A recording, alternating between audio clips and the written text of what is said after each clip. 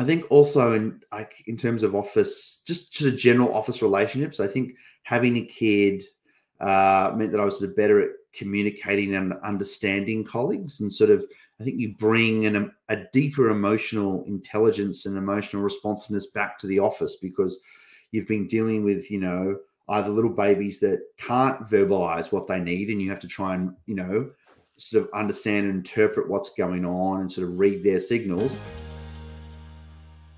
I really appreciated having Rob Sturrock on my LinkedIn live show as part of my 31 Days of Transferable Skills initiative. Rob Sturrock is the author of the book Man Raises Boy and a Dad Advocate. Rob and I spoke about his transferable skills from being a stay-at-home dad for a period of time. We also talked about flexible work, part-time work, and advocating for fatherhood and gender equality. Hello, Rob. Hi, Karen. Welcome to the show today. Thank you. Thanks for having me again. Yes, it's so nice to see you again all across the world. Yeah. I think this is the third time we've chatted too, which is lovely. Yes, it's been really nice because I feel it's given us like an opportunity to really sort of target different aspects of all your, professional background, about your care work, your advocacy. And so, I'm super happy that you can be here today. Yeah, absolutely. No, it's delighted. Thanks for having me again. And now there might be people, Rob, who don't know you yet. So if you don't mind, if you could introduce yourself with 5 facts according to the Working Out Loud method, please. Yeah, sure. So 5 facts. So, well, firstly, my name's Rob Sturrock. Secondly, I wrote a book about how fathers can be actively involved in raising their children, most specifically young boys. The book is called Man Raises Boy, and it came out just over about 18 months ago now. I live in an area of Sydney called the Northern Beaches, which, as it might sound like, has a long, beautiful strip of all these lovely sandy white beaches up and down the coast. I live there with my 2 children. I've got a little daughter who's 5 years old, a little boy who's 3 years old. And I guess the last fact is my family and I are absolutely nuts and fanatics for Christmas. So when it comes to about late November, early December, we bust out a lot of lights, a lot of decorations, a lot of little statues and toys. We do, the advent calendars. And then we have matching Christmas pajamas that we wear on Christmas Eve because we just love it so much. So, yeah, that's a little bit about me, I guess. Thank you so much for sharing. Yes, I remember, when my kids were a little bit younger, we did a lot of these things as well. It was a lot of fun. Yes. Yeah, it's a lot of fun. This year we had our traditional cheese fondue, which we've done for decades, basically. Yeah. Sounds delicious. Yes, it's quite tasty. So now, as we are talking about children, so today, and for people who are just joining us, my conversation with Rob today is part of the 30 Days of Transferable Skills initiative, where basically I am talking with people from all around the world about transferable skills that they might have gained by unpaid care work, volunteering, traveling for an extended period of time, or by living in a different country. And so, Rob, what I would love to hear from you today is, before you started your career, how much experience did you have with caregiving? None is the short answer. So I'm an only child, so no siblings, very small family. So I didn't spend a lot of time around sort of younger cousins or anything like that. Didn't do any babysitting as a teenager. And to be honest, for a lot of my 20s, as I talk about in my book, the thought of kids either bored me or terrified me. I had no disposition to caring for young children whatsoever. And I certainly didn't have any elderly relatives that I was sort of caring for, like, attentively as well. So I never, this is one of the reasons I say this, because, I think for some men in particular, there's a worry or a reluctance that, am I going to be a good carer? And I say this about my background because I had no experience. I had not only did I have no experience, I had no interest in the prospect of caring for children or others. So I say it because I think it's like, if I can do it, anyone can. So sometimes I even look back at where I was in my early 20s, and I think that version of me would be completely shocked about where I've ended up in terms of not only caring for kids, but actually going around and talking about it a lot. So yeah, it's been a big evolution. Yeah, wow. It's like, so now, as you have just shared, given your, lack of experience with children, young children, caregiving, what or why did you actually then decide to become a stay-at-home dad for a period of time? Yeah, so I guess for background for anyone that's watching this at any point, so I've done sort of a couple of big stints of caring for my children. So I took some time off around their birth, so 3 weeks each for both kids. I then took sort of paid parental leave from 2 different employers for 3 months in total, and then I just spent the vast majority of 2021 being a stay-at-home dad, probably about 7 to 8 months. So I took a redundancy from my old job, and before I started my new job, I spent a good solid 7 or 8 months being the primary caregiver at home. So why? Look, it's a good question. I think my wife firstly was able to talk to me about the potential joys of having a family and what we could do. And I think that helped change my mindset over time. And I think once we decided we wanted to have kids, it was kind of an easy emotional or intellectual switch for me from going from, okay, I don't really think of kids in my future, to when they were very clearly going to be in my future. I'm like, well, if they are, then I want to be as present and involved and as loving as possible, because I really want to make kids to grow up with a dad that was around, that was present, that was active in their lives, and also just made their household happy and fun and caring. And I didn't want my wife to be shouldering all the caring burden. Like, we've always had a pretty equal relationship. We've always valued each other's careers equally.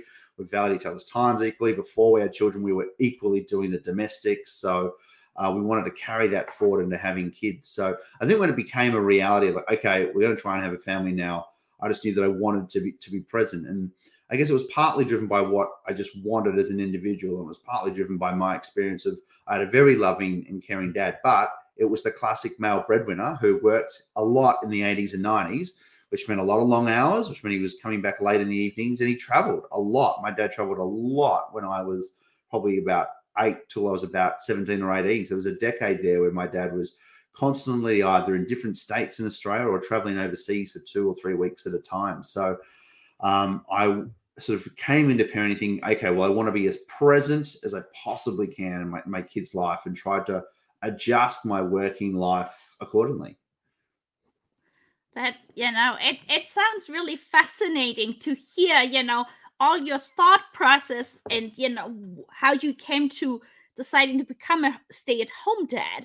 And so what I'm curious is, given that you had shared earlier that you didn't really have much experience related to caregiving, were there any skills from your professional career that helped you as transferable skills when you started being a caregiver? Yeah, it's a really interesting question, because I normally think about it in the reverse, right? What did I take back to the workforce? Yes.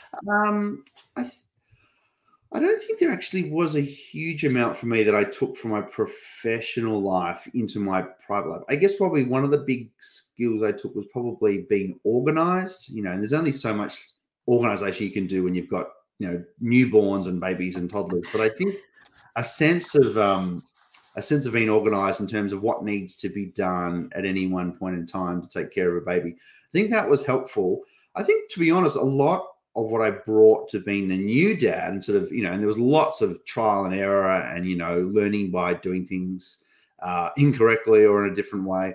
I think mostly was my personal character and attributes in terms of trying to be an empathetic, attuned, sort of emotionally responsive person, was probably what gave me the best start as being a dad. I actually, my job, and we'll probably talk about this later, is, there's a lot of sort of academic style research and writing and sort of dealing with a lot of different stakeholders. None of that I really could bring to bear. I guess some other professions could, if they were, particularly if they were care specialists or health specialists or teachers, they could bring that, quite swiftly into parenting.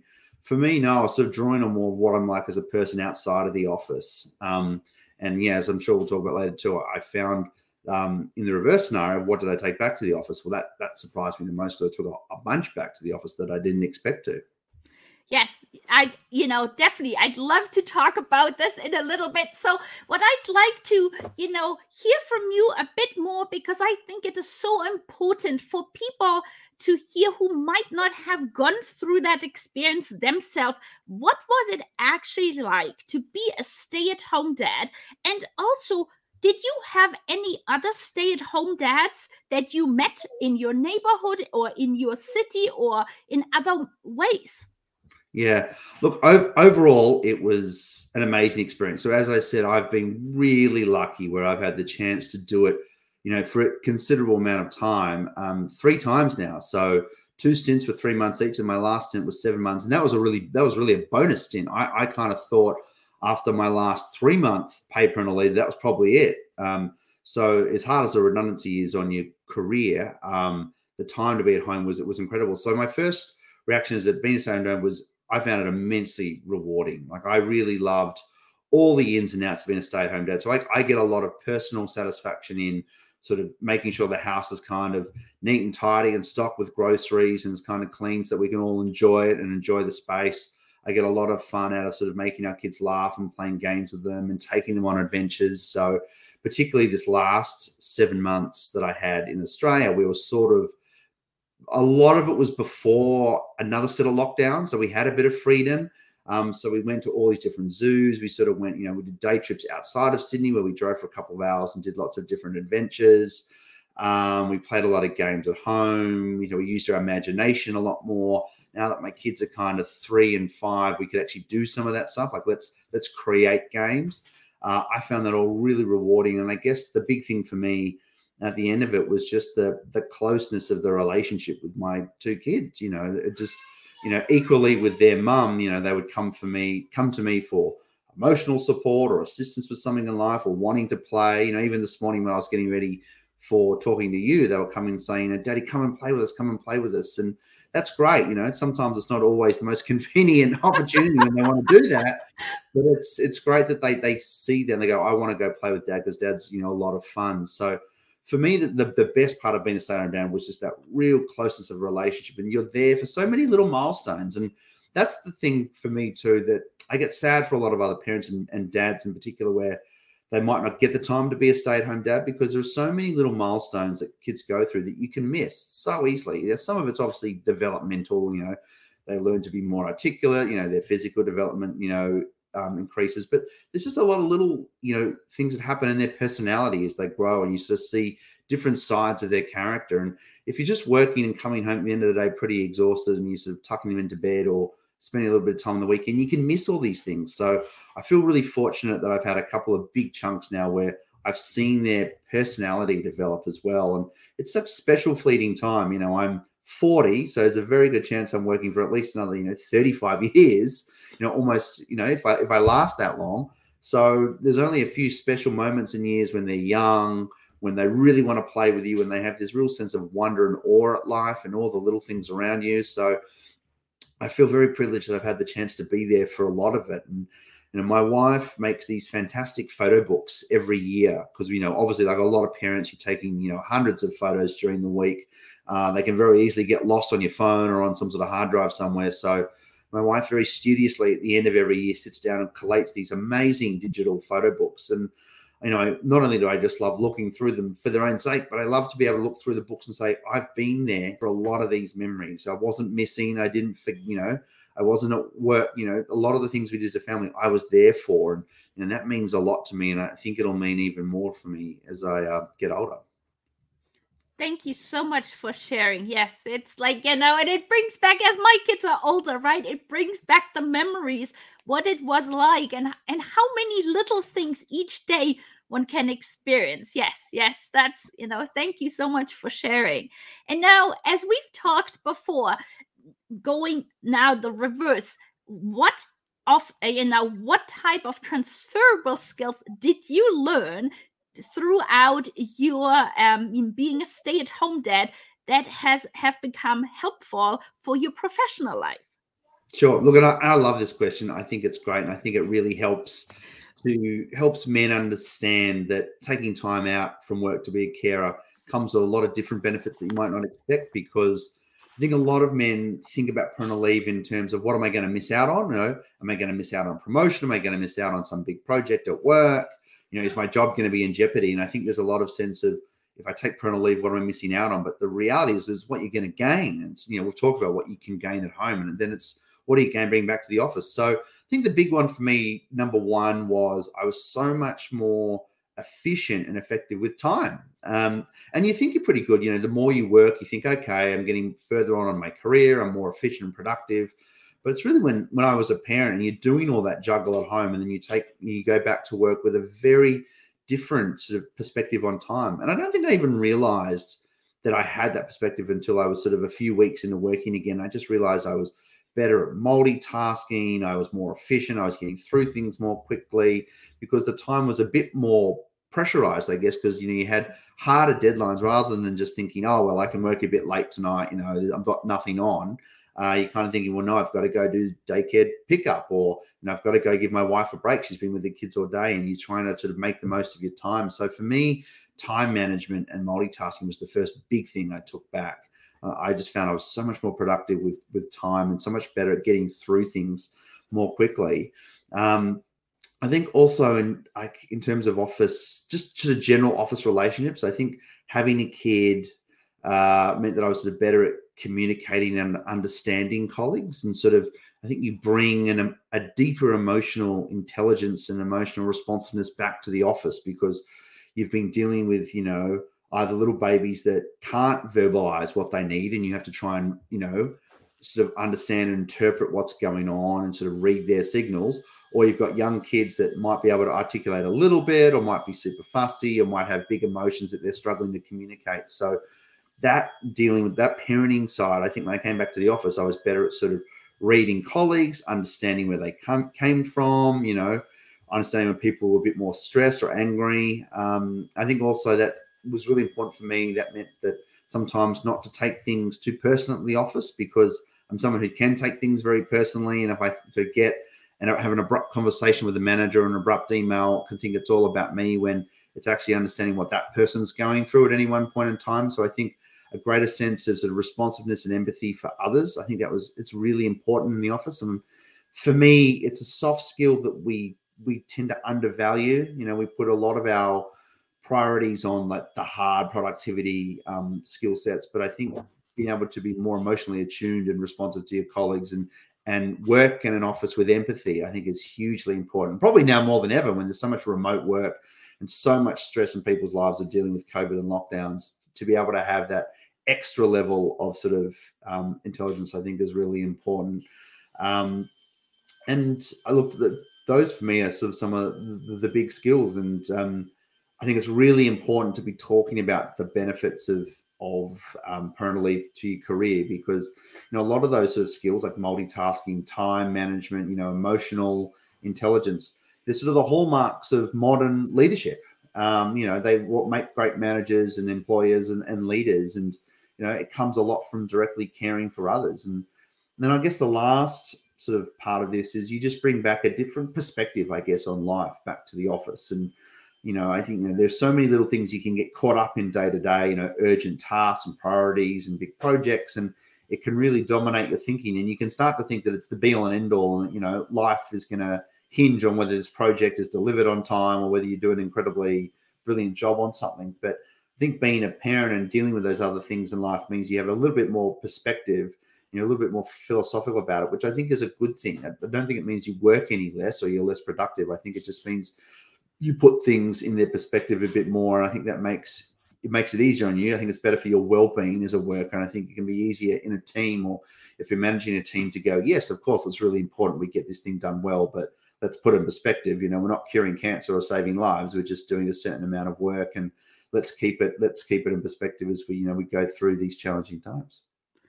Thank you so much. I think I love these questions as well because I feel it is so undervalued to this day that Yeah. people just don't see this. And we have a couple of questions. Dr. Matthias Niedenführ, hello.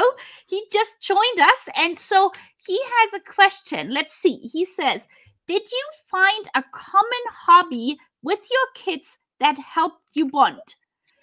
Oh, that's a good question. But they're young, so they're kind of not quite at the hobby stage. My girl, who's 5, is almost getting to the hobby stage. I guess as of right now, in the end of 2021, particularly with my daughter, the hobby would be swimming and doing anything in a pool or in an ocean. So as I said, I live on the northern beaches in Sydney. We're really close to a lot of beaches and swimming pools.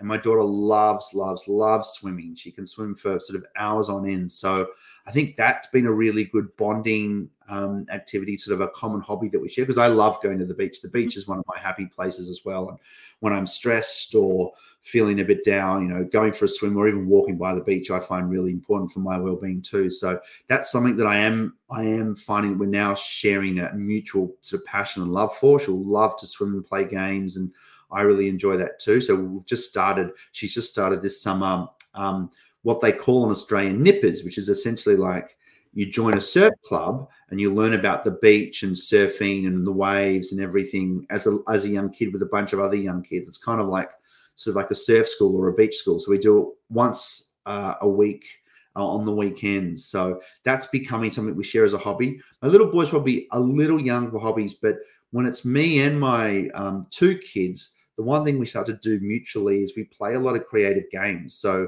my wife and I have talked about this a lot lately. My wife is fantastic at doing the craft art side with the kids. She loves to paint and get out, the old rolls of toilet paper and the paper and make things. She's terrific at that. For me, when it's a wet, rainy day and we can't go outside, we tend to play creative games. So, we'll rearrange the couch into a variety of different things. We'll get the doonas and pillows out. So we'll play camping games and we'll make a space station. We'll go on hunts and adventures around the house. So I think for me and the 2 kids together, when it's our time together, that's become a common hobby where I try and think of creative, imaginative games where we can use our imagination and sort of do things as a little team around the house. That's becoming kind of a common thing we like to do together. And the way I know that is my kids ask to do those things now. So it started with me sort of saying on the rainy days, "Oh, come on, let's try and find a creative thing to do at home," to now they'll come and be like, "Daddy, can we play Space Station today? Or can we play camping game today? Or can we make a hidey hole out of the couch?" So that I find has been really good for their age. And it allows us to use our imagination a little bit, which I think is great. Thank you so much for sharing. That sounds really interesting. And Matthias shared that he is using bouldering with his 6-year-old also as a hobby together. Yes. And then he has one more question, and he was curious, as a person he writes who is writing texts, how difficult was it for you to get a window large enough to do some proper writing when you were writing your book? Yeah, it was good question. Yeah, it was really hard. I kind of look back and I'm still a bit bewildered how I got it done, the book in the end. So I wrote the book in, I think, let me think, about 9 to 10 months. It was meant to be 6. It was probably more 12, actually. It was meant to be 6, and I think I took about a year. It was incredibly hard. So when I got the book deal with the publisher, we were just moved house. I just started a new job. My wife was pregnant with our second kid. She was also suffering from perinatal depression. So we had a lot going on in life, and there was a 1,001 reasons why I was like, no, this is completely the wrong time to try and write a book. But I suspected it was probably the only time I'm going to get the opportunity to do so. So in terms of finding time, at first it was almost creating time out of thin air in the sense that, the middle of the day was either occupied by doing a paid job, or it was taking care of the children, or giving my wife some emotional support as she should have struggled through depression. So I had to find time essentially between the hours of sort of like 4 a.m. and 7 a.m. or, 10 p.m. and midnight. That's for a lot of the first part of writing the book. That's where the time came. I'd sort of have to get up at the crack of dawn, come sneak downstairs, make some coffee and sit in the dark and try and write and research for the book. And it was really hard at first because just the physical adjustment of getting yourself sort of up by 4 o'clock and then not only just being up, but being mentally switched on to the point you can write something that's, semi-coherent. It was a real adjustment. But I did adjust, and I did that for a long time. And then towards the end, when it was getting really hard to juggle, where we did have a newborn and our little boy had a lot of complications and problems, and he was a terrible sleeper. That didn't work. I couldn't get up at 4 a.m. because I'd only had sort of 3 hours sleep, and it just didn't function. So I ended up taking a little bit of time off work to sort of finish the first full draft of the books. And that was my wife's idea. She said, you're going to need just some solid time rather than dipping in and out, which is all I could do, was sort of dip in and out for a few hours. I needed a solid chunk. So I took 2 weeks off work, mid-year, or was it 2 years ago? And sort of, it was amazing, the difference. Once I had 2 weeks off where I could just focus every day. Like I helped out in the mornings and nights with the kids but I sort of had between sort of 8 a.m. and 6 p.m. to just focus on the book. And the difference was enormous. To be able to get sort of lost in it more, to have more structured time, I think, I finished 2 or 3 chapters in 2 weeks, which hadn't done previously at all. So it was incredibly difficult to find the time, and it's still really hard to find the time to write for all those reasons. But that's, I guess, partly why they call them passion projects, because you're driven by your passion for the subject, despite the obstacles that might be thrown up for it. Well, thank you so much, Rob, for authentically sharing what it was like. And thank you, Matthias, for asking the question. He is writing a PhD thesis, and his, the mom of the children is a student. So I can only imagine how tricky that is. Yeah, it sounds very demanding. Yes. So now I would love to learn now, as you are working part-time, and we've talked about transferable skills, both directions before.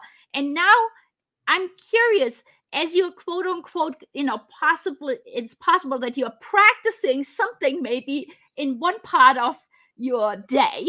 Could you then practice it or, use that skill you might have learned in the other part of your day? So I'm curious if that has created additional transferable skills. Working part-time? Yeah, working part-time. Yes. Mm-hmm.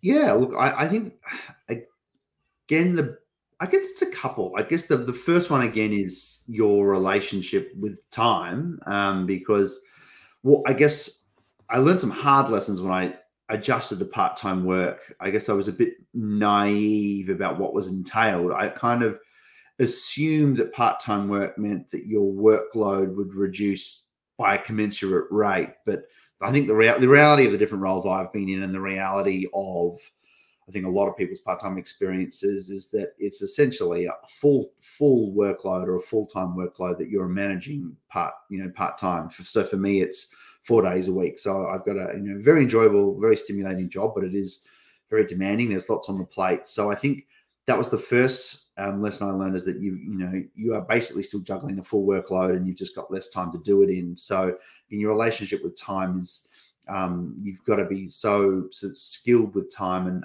I guess the big thing that comes with that is learning how to really, really prioritize. And I think everyone thinks and knows that they can prioritize and work. But once you're a parent, and once when you're working part-time, the ability to really work out what is the top priority each day that needs to get done versus the thing that can wait for tomorrow versus the thing that can wait till next week. It's so crucial, because I think if you get that part right, then it does make the week more manageable. I think the other thing I've learned part-time in terms of a transferable skill, and it does kind of go both ways, is being mindful that with every week there is some element of unpredictability and uncertainty that comes with it. It might be on the work side, something unforeseen comes up. So I do a lot of work in my professional job with sort of liaising and advocating to the federal government in Australia. So that can mean that if there's a new policy announcement or a new piece of legislation put forward, that suddenly everything for that week changes to focus on a new priority.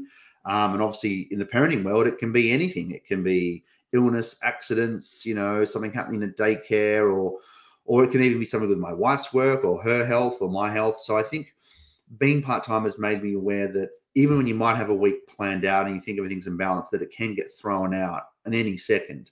And to always be kind of be able to pivot with unpredictability. And I guess that's a good lesson for dealing with COVID and generally in this year, right? Like I think there's this constant element of uncertainty and unpredictability about what might happen. So, but working part-time for now, 4 years or so, I think has helped me just be a bit more comfortable with unpredictability and know that it may happen any one moment. It might not always, you might have a fairly sane, stable week that, that goes off without a hitch. And then the next week you might think it's going to be the same and it blows up on a Tuesday because one of your kids is sick and can't go to daycare and suddenly the whole week's thrown out.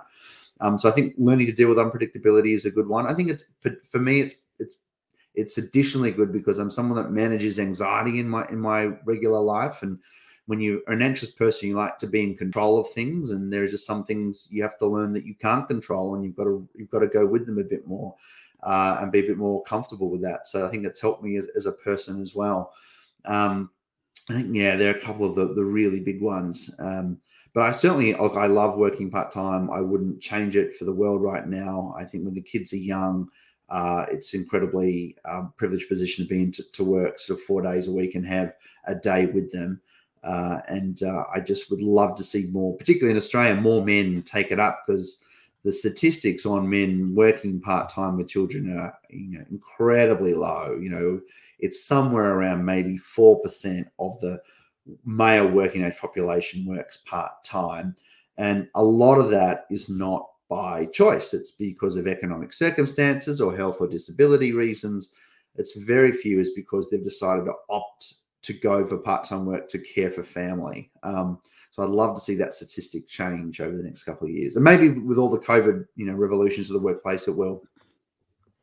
Yes. I mean, it's like, I honestly don't know what the percentage is here in Canada, but just from talking to people and reading in general about, I imagine it's probably very, very low as well. Yes. And now, you had mentioned just now that in your professional work, you're doing advocacy.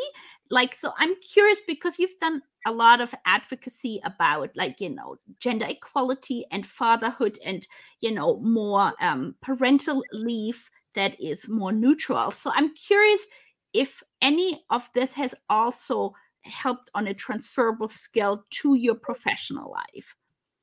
Yeah, I think it's probably started being the other way around. So I've been in this sort of career trajectory of sort of doing public policy research and advocacy and liaising with government or other key stakeholders for my job for probably the last 5 or 6 years for different employers. So I think I probably saw an opportunity the other way of being able to use my professional skills to do advocacy in an area that I thought was crying out for more advocacy, which is, the role of fathers and their benefits and, the role they play in improving gender equality in Australia. So I was doing a lot, for instance, I do a lot of writing in my professional jobs. It can be briefing papers or, letters to government or op-eds and, or articles. So I saw that as a skill set that I could use in my passion project for, advocating on fatherhood. I think understanding where opportunities to advocate might lie was something that I was able to bring from my professional life into talking about sort of fatherhood and gender equality more, because I could sort of, in an advocacy setting, you're doing it professionally, you're always kind of looking for conducive opportunities to talk about a particular issue or put forward a set of, policy recommendations or recommendations for change. And sometimes those opportunities are more sort of transparent or obvious than other times. So I think as I was doing that work and becoming a new father, and I was looking around thinking, well, a lot of the literature written is for mums, a lot of the discussion about parenting is still targeted at mums. A lot of the, imagery and cultural attitudes are all around mums as the primary carer. So I saw a big opportunity to sort of try and change that narrative. So I was really using a lot of professional skills and bringing them into my passion project. Maybe more recently, as I've, it's interesting because when you're doing advocacy just as an individual, you've probably got a lot more license and flexibility to say what you want and, and do anything at one point in time, because you're not sort of governed by any particular process or structure. So I've probably been able to be a bit more experimental and do different things in my personal sort of passion project advocacy that has given me lessons to take back to my professional job. So in particular, I've tried, to do different events with colleagues. We've hosted online workshops and try to do face-to-face workshops before COVID, and run different events on different topics and try to get a diverse audience in a room to talk about, whether it's fatherhood or gender equality or the role of men.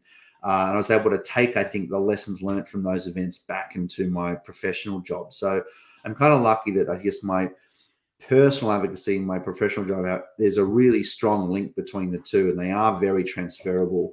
So what might be a good idea professionally, something we've tried in our professional workplace, could easily be something that translates over to my personal advocacy. My personal advocacy tends to be a lot of writing and sort of doing interviews and doing workshops and trying to get stakeholders in a room and have events where we can hash things out. So I'm always on the lookout for sort of lessons I can learn or new innovations that I can take up either way, really. I mean, that just sounds so wonderful, and I'm super appreciative that you're sharing it for our listeners and our viewers. That there is so much one can do, and I could talk with you, for a long time. But is there anything today that you feel we have not addressed yet that you would love our viewers and listeners to know about? Look, I guess the other one it's connected. It's not necessarily transferable skills, but in the sense of finding, a balance between working and professional life and caring and, understanding the benefits. I think what's really important for, all parents in my scenario, for dads here, is to find a community and a solidarity with others. And I think that's really hard because a lot of this can sound lovely in an interview and it can sound nice written on paper, but there is a reality when you're, particularly in Australia, when you're trying to be a man looking for part-time work or wanting to take paid parental leave or wanting to be one of the main carers or be a stay-at-home dad, you can bump up against a lot of outdated cultural attitudes. You might not have a lot of dads in your area or in your workplace that are doing the same thing. The policies you might be trying to deal with at the workplace might be out of date and they might not, give you the same level of access to parental leave as a working mum might. So I think it can be really hard and it can lead to a lot of doubt, a lot of stress about, whether you're doing the right thing. So when you're considering, juggling work and family and, you're looking at maybe different ways of handling your career, try and find people that can, you can talk to and open up and share experiences with, whether they're at the workplace or your next door neighbor or online. I think that's really important because I think it can be, and particularly now when there is again so much remote work, we're in and out of lockdowns around the world, and the future's so unpredictable. Having people you can go on to sort of just connect with and share your experiences and sort of vent to and get your, and talk about the stresses and challenges and joys in your life, I think is really important. And I think that's something that I still kind of struggle with. I think, I talk a lot about parenting to my wife and, some of our neighbors and a lot of working mums, but I think it's still tricky to get men to open up about what it's like to be a working dad trying to juggle with family at this day and age. So finding community and trying not to be alone, I think is really important because it's hard to do the other things well or to get full satisfaction out of them if you're doing it alone. Yeah, absolutely. And I really appreciate your advice. And now, how can people find you on social media, Rob? So you can find me on LinkedIn if you just put in my name and I guess Rob Sturrock and probably Sydney, Australia into the search, and I should hopefully pop up on LinkedIn and you can see a lot of the things I've written. I have a website, which is just robsturrock.com, which has a lot of my pieces as well. And if you want, I'm on Twitter as well at just at Rob Sturrock. Tends to be a work account, but I'm there as well. And you can also find me. I have an email address connected to my book website, which is the email address is manraisersboy@gmail.com because that was the title of the book. And they're the various ways to find me. And if anyone has questions or would love to share experiences, I always love hearing the experiences of other parents and other workers and, the things they've found that work for them or the challenges they've overcome. I think it's really important to swap stories. So if anyone has anything they'd like to share, I'd love to hear it. Thank you so much. Yes, I fully agree. It's always so nice to, hear stories from all around the world because at the end of the day, being parents, it's like, it doesn't matter the background, the culture. It's sort of somewhat similar experiences that one goes to. And thank you so much again, Rob. It was really wonderful talking to you again. Thanks, Karen. Lovely to talk again. Goodbye. I was very happy to share this bonus episode with you today. Rob and I spoke about his transferable skills from unpaid care work as a stay-at-home dad, as well as flexible work, part-time work, and in general fatherhood and advocating for gender equality. I look forward next weekend to start season 3 of my podcast, Job Sharing and Beyond. My first guest will be Ulrike Kremer, who is the Generations Ambassador.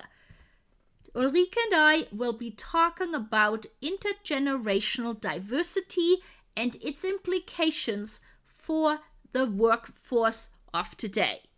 I really look forward to guests from more than 6 countries, as well as many topics related to future of work, from transferable skills to flexible work, job sharing, as we just said, intergenerational diversity, support for returning professionals, and more. Thank you so much for listening to the show. We hope you gained valuable insights and new ideas. To keep listening to future episodes, please head over to iTunes or your favorite player and subscribe and give it a rating. We would very much appreciate a review and for you to share it on social media, so more people can start innovating in how they offer employment. Until the next time, goodbye!